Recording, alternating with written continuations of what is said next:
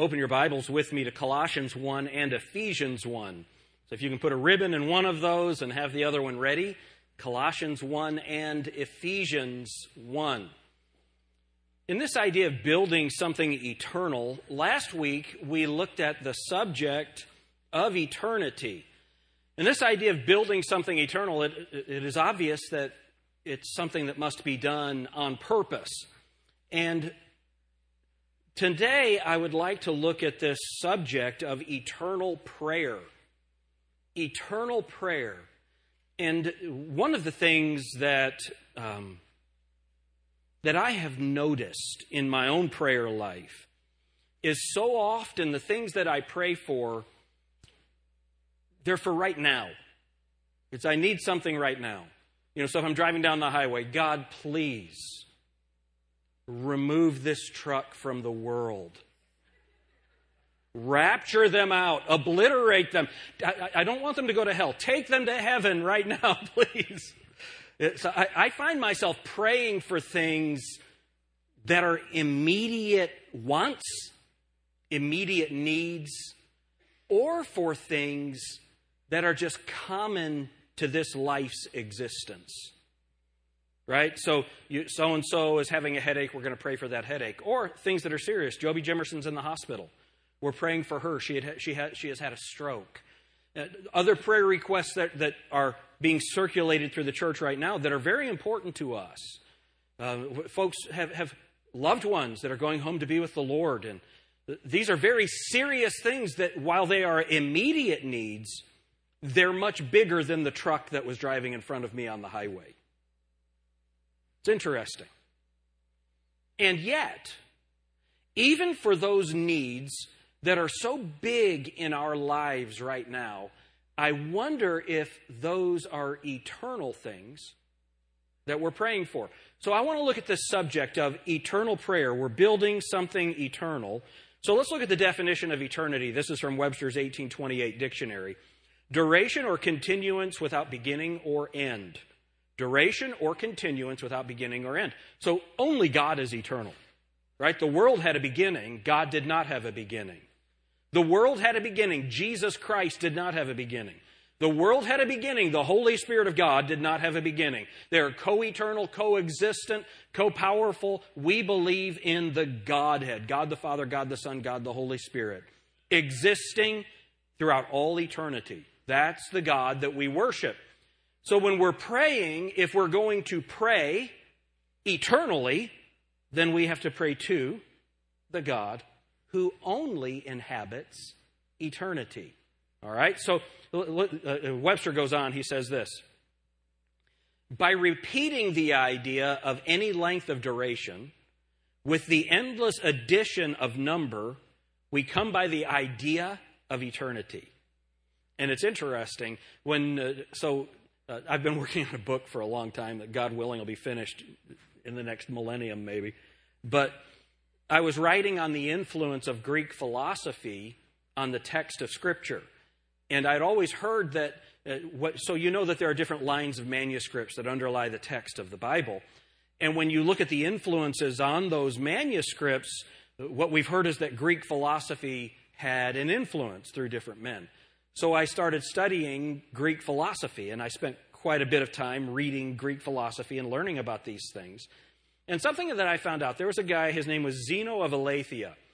And Zeno was really the first one, this is about 400 or 500 BC, who started trying to wrestle with this concept of infinity. And this, so not Buzz Lightyear, to infinity. So just the young people are back now. But the idea of eternity. And here's the problem. Philosophy cannot give us an explanation of eternity because we are finite creatures. We inhabit time. And we know that if the preacher goes too long, we've inhabited too much time in this place. We are creatures of time. And the Baptist salute, have you all seen the Baptist salute? That's it. Well, I'm preaching. Because we're people of time. We inhabit time. So even an understanding of eternity, what are we going to do in eternity? Have you ever heard someone say this? I feel like I'm going to get bored in eternity. I've heard people make that statement. Well, you won't get bored because God is there. So, but this idea of eternity, how do we pray if we're people of time? How do we learn how to pray prayers to a God that inhabits eternity? So let's review last week. There are three basic responses that people have to eternity, and the first is fear. Where am I going to spend eternity? How can I know for sure where I'm going to spend eternity? 1 John 5:13 says it this way, "But these are written to you that believe in the name of the Lord Jesus Christ, that you may know that you have eternal life, and that you may believe on the name of the Lord Jesus." You can know. Now, how many of you know that there are people who attend other churches that think that if you say you know for sure that you're going to heaven, that they think that's some kind of arrogance, or they think that you're better than them? No. I think that Jesus Christ gave us the gift of eternal life. So you can't be arrogant about a gift. God gave it to us. I'm so glad that I know for sure that I get to go to heaven when I die, because I asked Jesus Christ to be my Savior, and He gave me that free gift of eternal life. Remember, I'm not going to preach the whole sermon from last week, but let me just make this point. Really important that we get this. Salvation is not a process. Some people have this idea that, yes, you have to believe in God, but then you have to behave a certain way until either the Lord returns or until you die. That you have to keep doing these things in order to be able to go to heaven. That is just not true. The difference between biblical Christianity and every other faith is this: that what Jesus Christ did is done. Amen. He tasted death for every man. God accepted that sacrifice, and now Jesus is seated at the right hand of the Father making intercession for His saints. Salvation is an exchange that takes place at a point in time. And at that point, I give Jesus my sin, and He gives me His righteousness. Can I ask you a question? Who gets the better deal? We do. That's what grace is all about. God has nothing that I need. He is completely self-sufficient. He does not need me. I need everything that He has. Because when it comes to righteousness, I don't have anything. So a lot of people, they look toward eternity with fear, but if you've trusted Christ as your Savior, you don't have to have fear. Sometimes people look toward it with doubt, and they say, yes, I believe in Jesus, but will He really save me? I love this verse. "For the which cause I also suffer these things, nevertheless I'm not ashamed. For I know whom I have believed, and am persuaded that He is able to keep that which I've committed unto Him against that day." I don't have to keep it. He keeps it. He is the author and finisher of our faith. Isn't that good? That's the God that we worship. And then there's a third group, and it's denial. And these are the people that say, I don't really believe in eternity. So? That'd be like me saying, I don't believe in gravity, and I just start floating away. Come back. If you just believe in gravity, you'll come back. See, my belief in gravity says nothing about gravity, but it says a lot about me. And a person's belief in eternity says nothing about eternity or the God that inhabits eternity, but it says a lot about the person who holds that view. And so if we're going to understand eternity, we have to understand eternity is real. There is a God that inhabits eternity, and we are going to step into eternity the moment that we die. And there are only two places where we will end up, either heaven or hell. Those are the only two options. Hell is where we all deserve to go. Heaven is where we can go if we receive the free gift of eternal life that Jesus Christ is offering to all. Praise God for that. Okay, that's the review. If we're going to build something eternal, we have to have a foundation. What is the foundation that we're going to have? Well, the Bible says, "For other foundation can no man lay than that is laid, which is Jesus Christ." The Bible says that we continue steadfastly in the apostles' doctrine. But that doctrine is based on Jesus Christ, who is the chief cornerstone. We are building it on Jesus Christ. So, if we're going to pray, how do we do this? How do we pray based on our foundation, who is Jesus Christ? How do we pray eternally?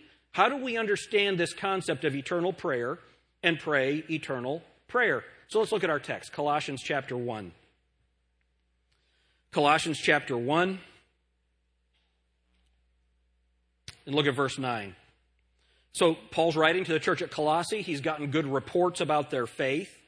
And so he says in verse 9, "For this cause we also, since the day we heard it, do not cease to pray for you, and to desire that ye might be filled with the knowledge of his will in all wisdom and spiritual understanding, that ye might walk worthy of the Lord, unto all pleasing, being fruitful in every good work and increasing in the knowledge of God, strengthened with all might according to his glorious power, unto all patience and long-suffering with joyfulness, giving thanks unto the Father, which hath made us meet to be partakers of the inheritance of the saints in light, who hath delivered us from the power of darkness, and hath translated us into the kingdom of his dear Son, in whom we have redemption through his blood, even the forgiveness of sins."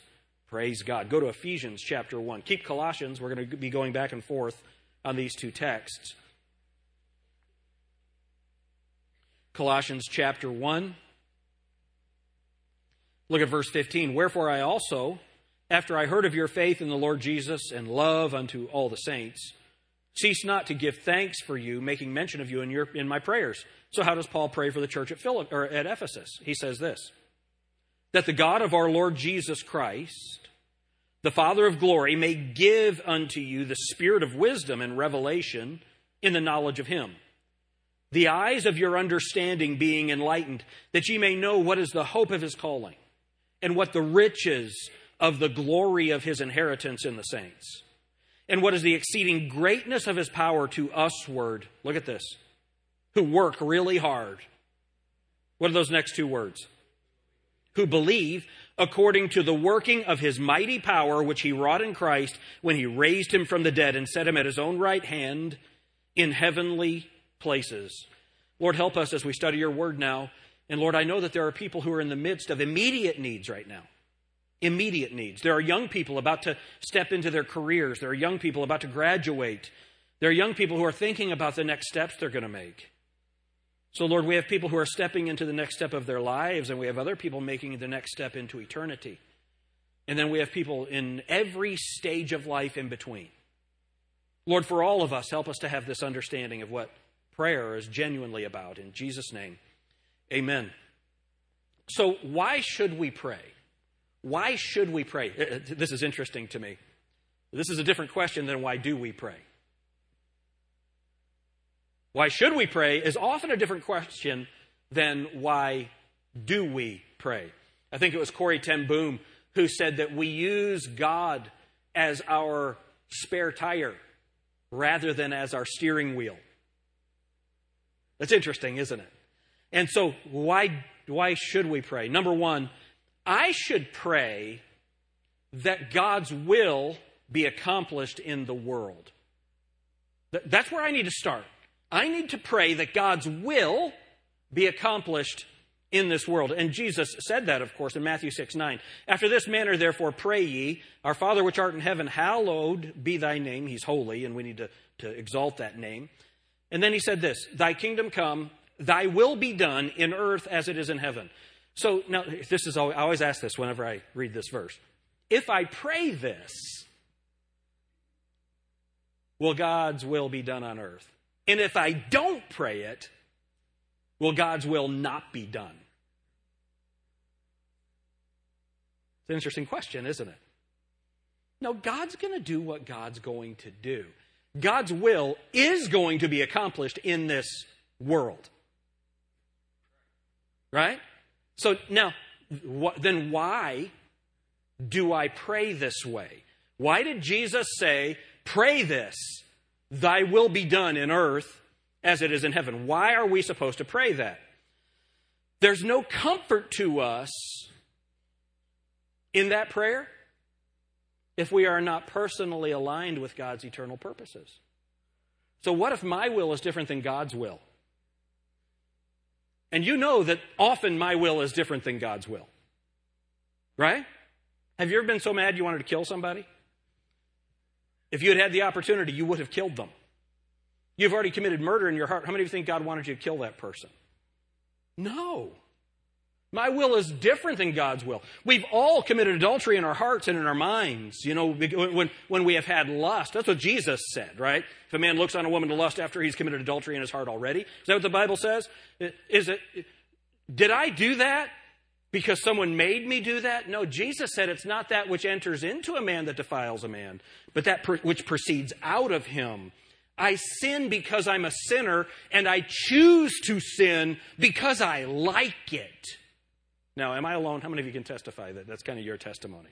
Remember what Paul said, that which I would do, that I do not. And that which I would not do, that I do. Who can deliver me from the body of this death? That's what Paul prayed. He said, I find this war in my spirit, that my flesh wars against my spirit. So often what I want, my will, is not God's will. So why should I pray, thy will be done? So that I can become aligned with God's will and God's purposes in the world. That's what I'm supposed to do. There's no comfort to us if we're not personally aligned with God's purposes. So what does praying with eternal purposes do? Well, what it does, I should pray that God's will be accomplished in the world, and I should pray that my will is aligned with God's will. When I pray the way that God tells me to pray, that is helping me, it's realigning my prayer life. This is interesting. I like what it says in 1 John. And this is the confidence that we have in him, that if we ask, what are those next two words? Anything.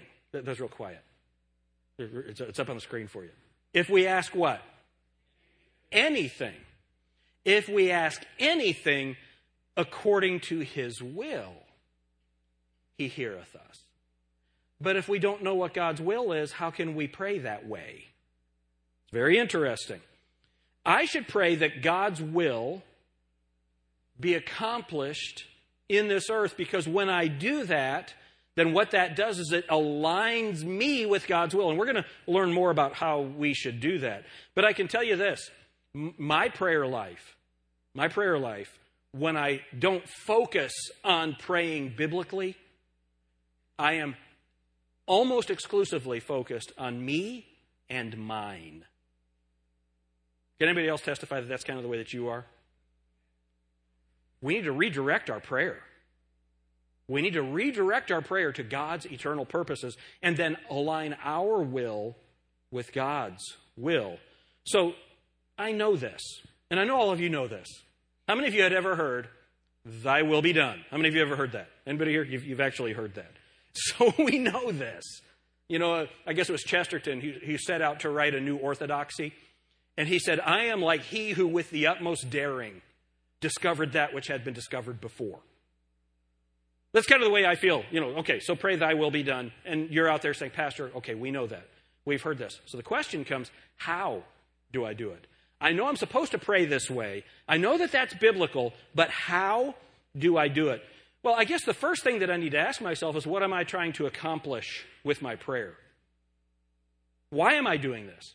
What is my goal in praying? What am I trying to accomplish? Now, this is a sobering question. When you examine yourself, was it Socrates that said the unexamined life is a life that's not worth living? I wonder, when we examine ourselves, boy, sometimes it's a sobering thing.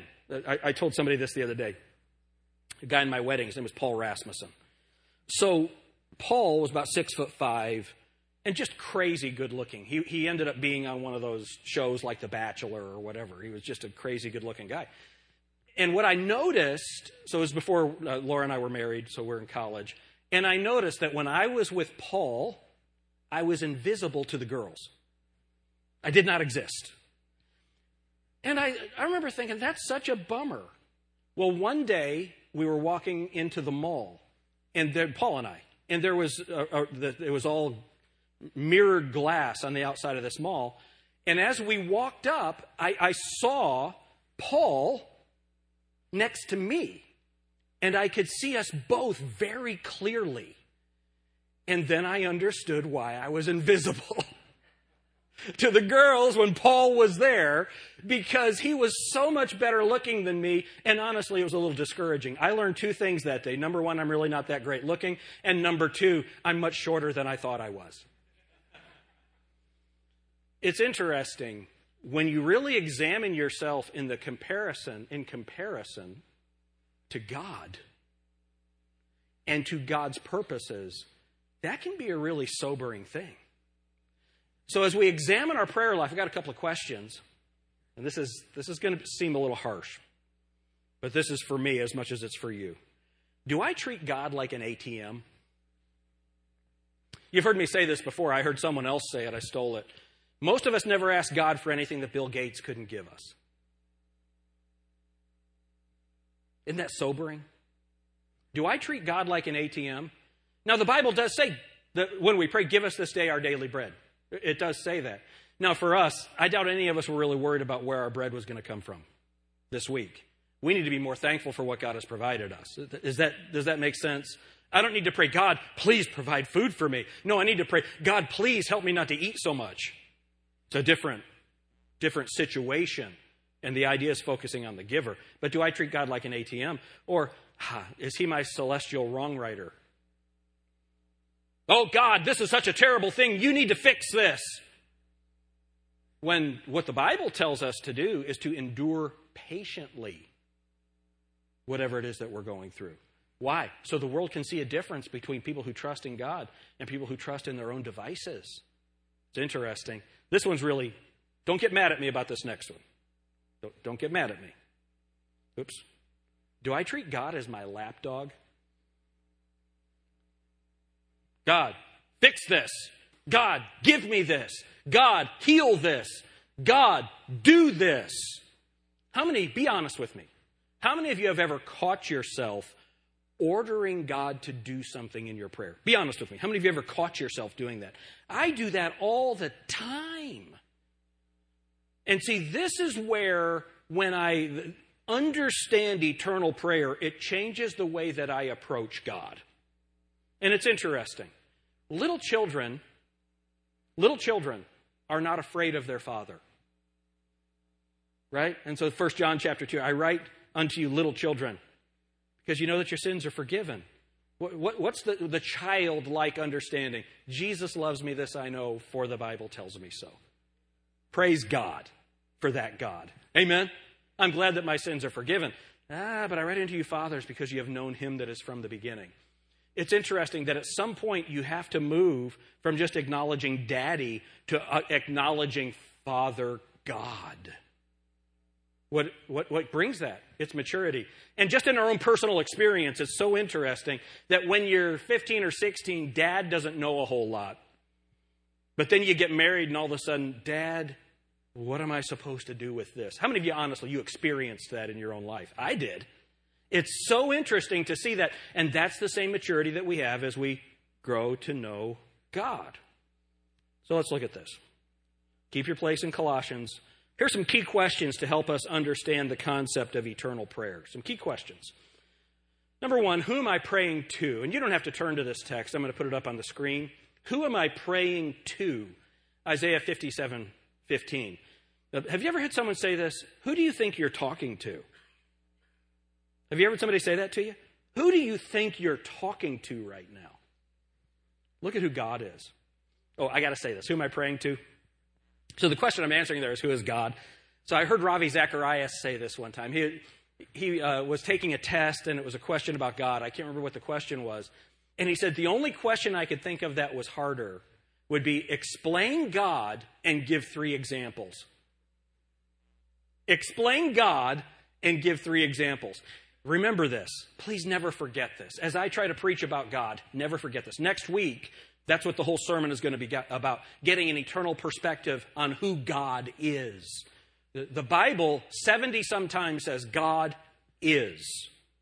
Next week, we're going to look at some of those. It won't be 70-some of them, but we're going to look at what the Bible says about who God is. And the best way to describe God is simply to use the words of Scripture, because anytime we attempt to describe God using language, we diminish him because he's indescribable. But I'm going to try and give a few things from Scripture about who it is that we're praying to. Look at the way the Bible describes him in Isaiah 15. It says this, "For thus saith the high and lofty one that inhabiteth eternity, whose name is holy. I dwell in the high and holy place, with him also that is of a contrite and humble spirit, to revive the spirit of the humble, and to revive the heart of the contrite ones. Who is it that we worship? We worship the high and lofty one, he's the only one who inhabiteth eternity. He's the only one. Who am I praying to? What is he like? A.W. Pink said, God is solitary in his excellency. There's no one like God. Then that's what the Bible says. Who is like our God? Listen to what John Gill. So John Gill was the predecessor to Spurgeon at the Metropolitan Tabernacle. He said this: God only is essentially, originally, and underderivatively, perfectly, and immutably holy. That's who we're praying to. And here's what happens to me. And this message is not about me, but I hope that some of you identify with me in my prayer struggles. Sometimes when I go and I know that I need to ask God for something, because I have some understanding of His holiness, and I also have an understanding of my own sinfulness, I don't feel like I can ask Him that. You ever feel that way? That's who we're praying to. This holy, lofty God. That's who we're praying to. Who is He? Well, He's God. That's who we're praying to. We're not praying to Bill Gates. We're not praying to someone who can give us something because he has earned something himself. We are praying to the one who is completely self-sufficient. So number one, who is He? Number two, what can He do? What can He do? Let's look at Ephesians. Look at this with me. Ephesians chapter 1. Look at verse 19. So this is what Paul is praying they know. And what is the exceeding greatness of His power to usward who believe, according to the working of His mighty power, which He wrought in Christ when He raised Him from the dead and set Him at His own right hand in heavenly places. Who am I praying to? What can He do? He can do anything.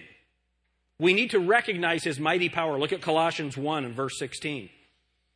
For by Him were all things created that are in heaven and that are in earth, visible and invisible, whether they be thrones or dominions or principalities or powers or things created by, all things were created by Him and for Him. And He is before all things, and by Him all things consist. That's who we're praying to, folks.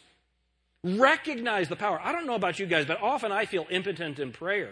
I am not impotent in prayer if I'm praying to an omnipotent God. Can I say that again?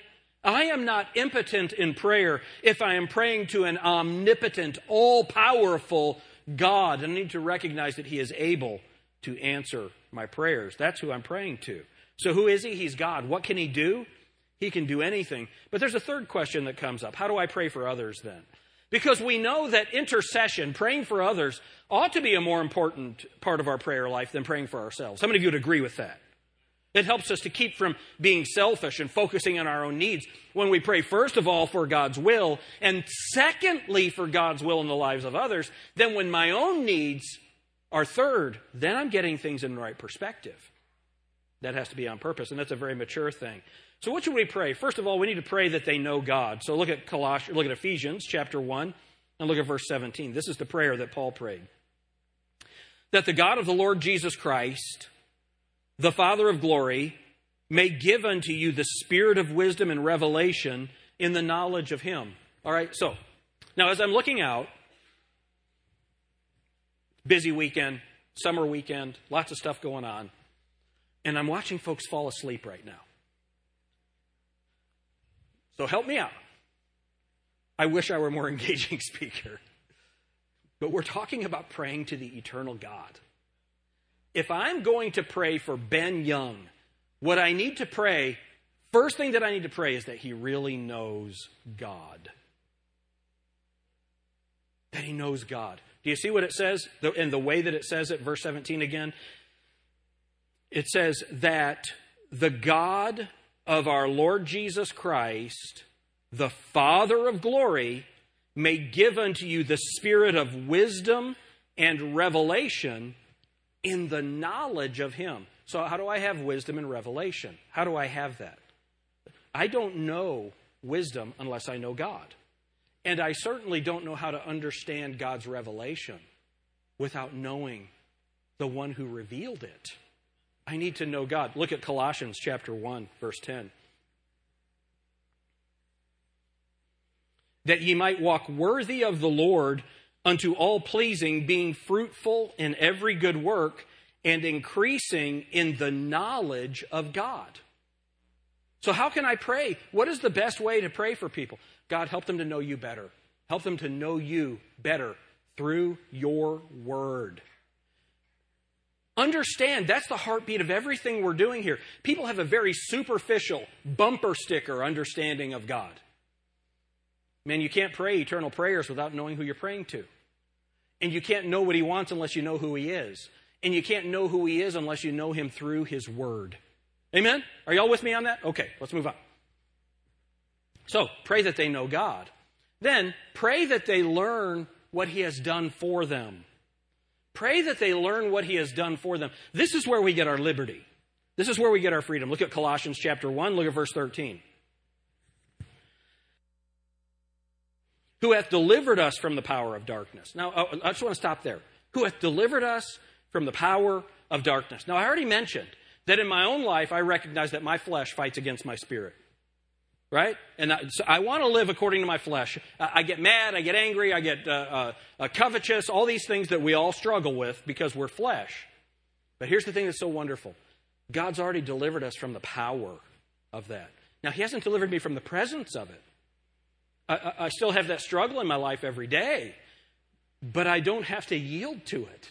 It doesn't have to have power in my life. He's delivered me from that power. Are y'all excited about that? You are delivered from the power of darkness. Praise God for that. That's what he's done for me. Not only has he delivered me from the power of darkness, you see that in verse 13 again, and hath translated us into the kingdom of his dear Son. You're not working to get into the kingdom. If you're saved, you're in it. That's already happened. He has already done this. Praise God. We're part of the right team. And then, in whom we have redemption through his blood, even the forgiveness of sins. I'm not working for forgiveness. He already forgave me. And here's the amazing thing. He's already forgiven me of everything I'll ever do. There's nothing you can do that's going to separate. What can separate us from the love of God? Not height, nor depth, nor principalities, nor powers. Nothing can separate us from the love of God. Praise God for that. He's delivered us. He's given me the forgiveness of sins. Praise God for that.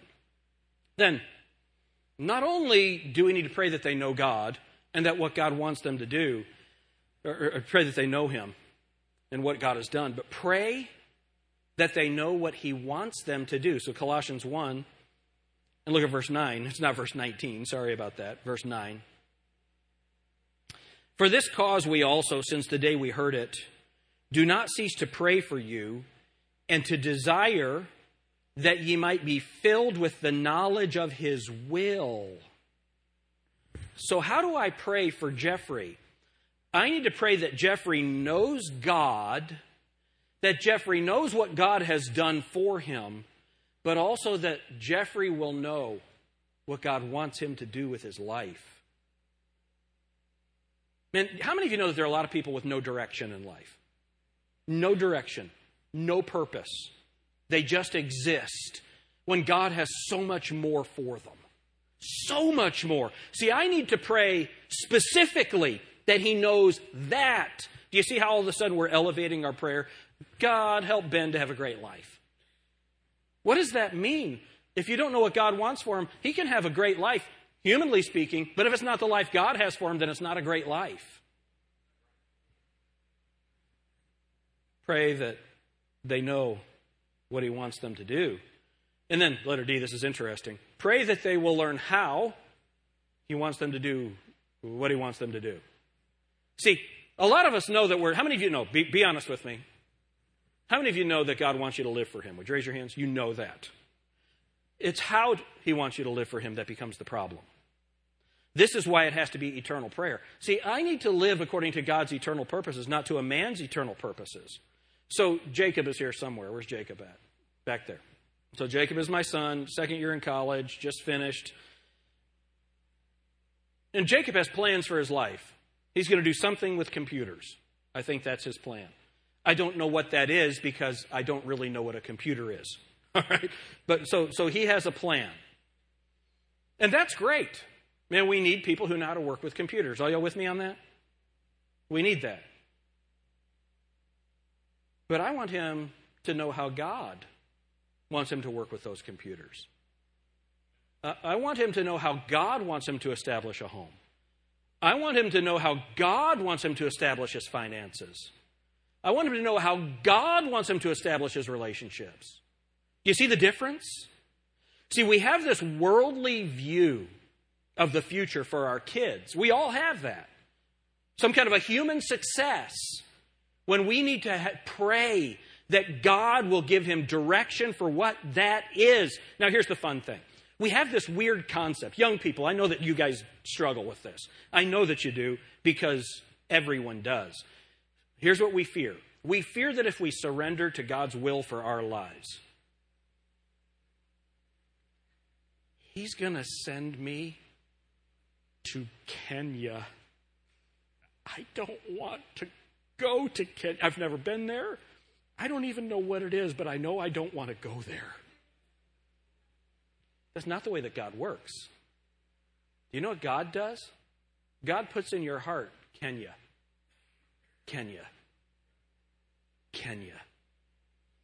And you start praying, God, why do I keep thinking about Kenya? And you start reading about Kenya, and you learn about Kenya. You learn about the people. You learn about the animals. You learn about the food. You learn about the economy. And you start learning about these things. God, what do you want me to do? God, what do you want me to do with my life? Kenya, Kenya, Kenya. Philippians 2:13, for it is God which worketh in you both to will and to do of his good pleasure.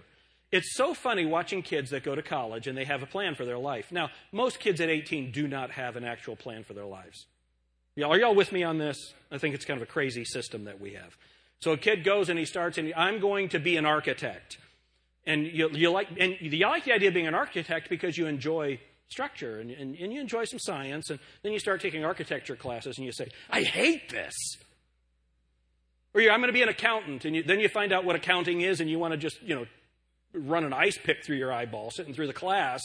If that's what you're going to do, you don't want to do that for the rest of your life. How many of you are not doing what you initially went to school for? Would you raise your hands? How many of you are not? Hold them up, please. Hold them up. Young people, look around at this. It's interesting. Do you know why? Because it is God that works in you both to will and to do of his good pleasure. God gives you the desire and the ability to do his will. So some of you young people, I say, man, you need to surrender. You need to give God your life. And here's what you're hearing. You want me to be a preacher. And I don't want to do that. No, I want you to do what God puts in your heart according to his word to do. That's what I want you to do. Do you know what's going to happen then? You're going to love it. You're going to love it. Here's the idea. So Jacob is my son. I want Jacob to enjoy what he does. When we went to Pensacola and we met with the head of the program, they're talking about all this computer stuff, and Jacob looked at me and said, well, Dad, what do you think? And I said, I don't even know what you guys just said. You're on your own here, son. Can't help you. Can't help you at all. But you know what I want for him?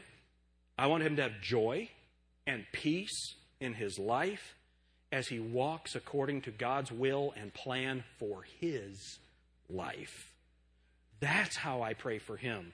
That's how I pray for Lydia. Lydia loves kids. She's going to teach kids. She might find out she hates kids. Some teachers do that, right? But right now, she loves kids because she hasn't met them yet. That's awesome. So her plan for her life is she got a job teaching at a Christian school over in Columbus. She gets to influence those kids. Why would I want something different for her than the desire that God put in her heart? It's interesting, isn't it? But what I want Lydia to know is, how does God want her to do that job? How does God want her to influence those kids? How does God want her to live in that place, in that community, in that city? You see, the Bible gives us very clear instruction right here in our text. Look at Colossians 1, verse 11. How are you going to do what he wants you to do? Strengthened with, what are those two words? All might according to his glorious power unto all patience and long-suffering, with joyfulness, giving thanks unto the Father, which hath made us meet to be partakers of the inheritance of the saints in light. Now, this is so cool. He wants us to be able to live our lives with joy and with patience. But here's one of the things that happens. We have categories that have been defined for us. So we've got this weird monastic view of Christianity, to where if I have stuff, I must not be right with God. How many of you know exactly what I'm talking about? You know, you have the stories of the monk that lived naked up on top of a pole for years. How many of you think that's what God wants you to do? I don't find that in the Bible anywhere, right? That's just plain weird. And I would say to the young people, don't picture that. He was naked. Okay, don't picture. So here, it's really important that we get this. A lot of our understanding of the Christian life and learning to do without came through the Dark Ages. And it came through these Puritans who were living, they had to learn how to live a satisfied and a fulfilled life with almost nothing. We don't have that problem. What we need to learn is how to live a satisfied and a full life with everything. Boy, don't we have it hard. You guys didn't react nearly as much to that as I just said. We have to learn how to live a satisfied and a content and joyful and peaceful life when we have everything. It's crazy what God has given us. And then we feel guilty about it. When I went to Ghana, and we preached to all those pastors and trained them all in discipleship, and we had a group of college kids with us. This one young man, as he was coming home, he said, man, I feel so guilty with everything I have. I said, man, don't feel guilty. Feel blessed. Give thanks to God. There are reasons why we have things in the United States and they don't have them in Ghana. There are governmental reasons and economic reasons. They have all the natural resources we have. There's a system that undermines it. And God hates a false balance. That system violates Scripture. And if you have a system that goes along with Scripture, then you're going to have stuff. It's just interesting what happens when we obey God. This is not a health, wealth gospel, by the way. This is not a health, wealth gospel. All right, let's go on. I got to finish. Strengthened with all might according to his glorious power. One of the goals of the Christian life is to learn to live victoriously in times of trouble. Notice what it says here. Look at our text again. And it says in verse 11, strengthened with all might according to his glorious power unto all patience. And what's that next word? With joyfulness. See, to be filled with joy in the midst of terrible circumstances. That's the goal of the Christian life, to know how to do that. But I will not drift into this kind of existence. It has to be on purpose, because we're going to have trouble. I must be filled with the knowledge of God and his will, so that when I'm in trouble, he is still God. When I am prosperous, he's still God. It was C.S. Lewis who said that God whispers to us in our pleasure and he shouts to us in our pain. Right? When I'm prosperous, when things are going good, he's still God. I need to walk according to his will. When things are really bad and I don't understand what's going on, he's still God. And I still need to walk according to his will, strengthened by his might, with all joy and thankfulness. See, it is the goal of every believer to live victoriously, to suffer meaningfully, and to be courageous in this world. That's who we are called to be. We can only be that if we have a proper understanding of who God is and what he wants us to do. And when we have that, then I know how to pray for you. And you know how to pray for me. See, this only becomes possible as we develop a proper vision of God through his word. I must learn to have an eternal perspective. It's hard for me to look beyond tomorrow. I've got to learn to have an eternal perspective. This is the foundation of our teaching at Grace Baptist. It's Jesus Christ. For other foundation can no man lay than that is laid, which is Jesus Christ. Who is he? He's God. What can he do? He can do anything. How should I pray for others? I need to pray for God's eternal purposes in their lives. That's what I have to do. And if I'll do that, then I'll begin building something eternal. Eternal prayer. Eternal prayer. I hope that this changes the way that we pray. And again, I don't think I've said anything earth-shattering today, but I can tell you this, we all need it. Let's all stand together. Lord, thank you again for your word. You are so gracious to us. Lord, it's amazing that you have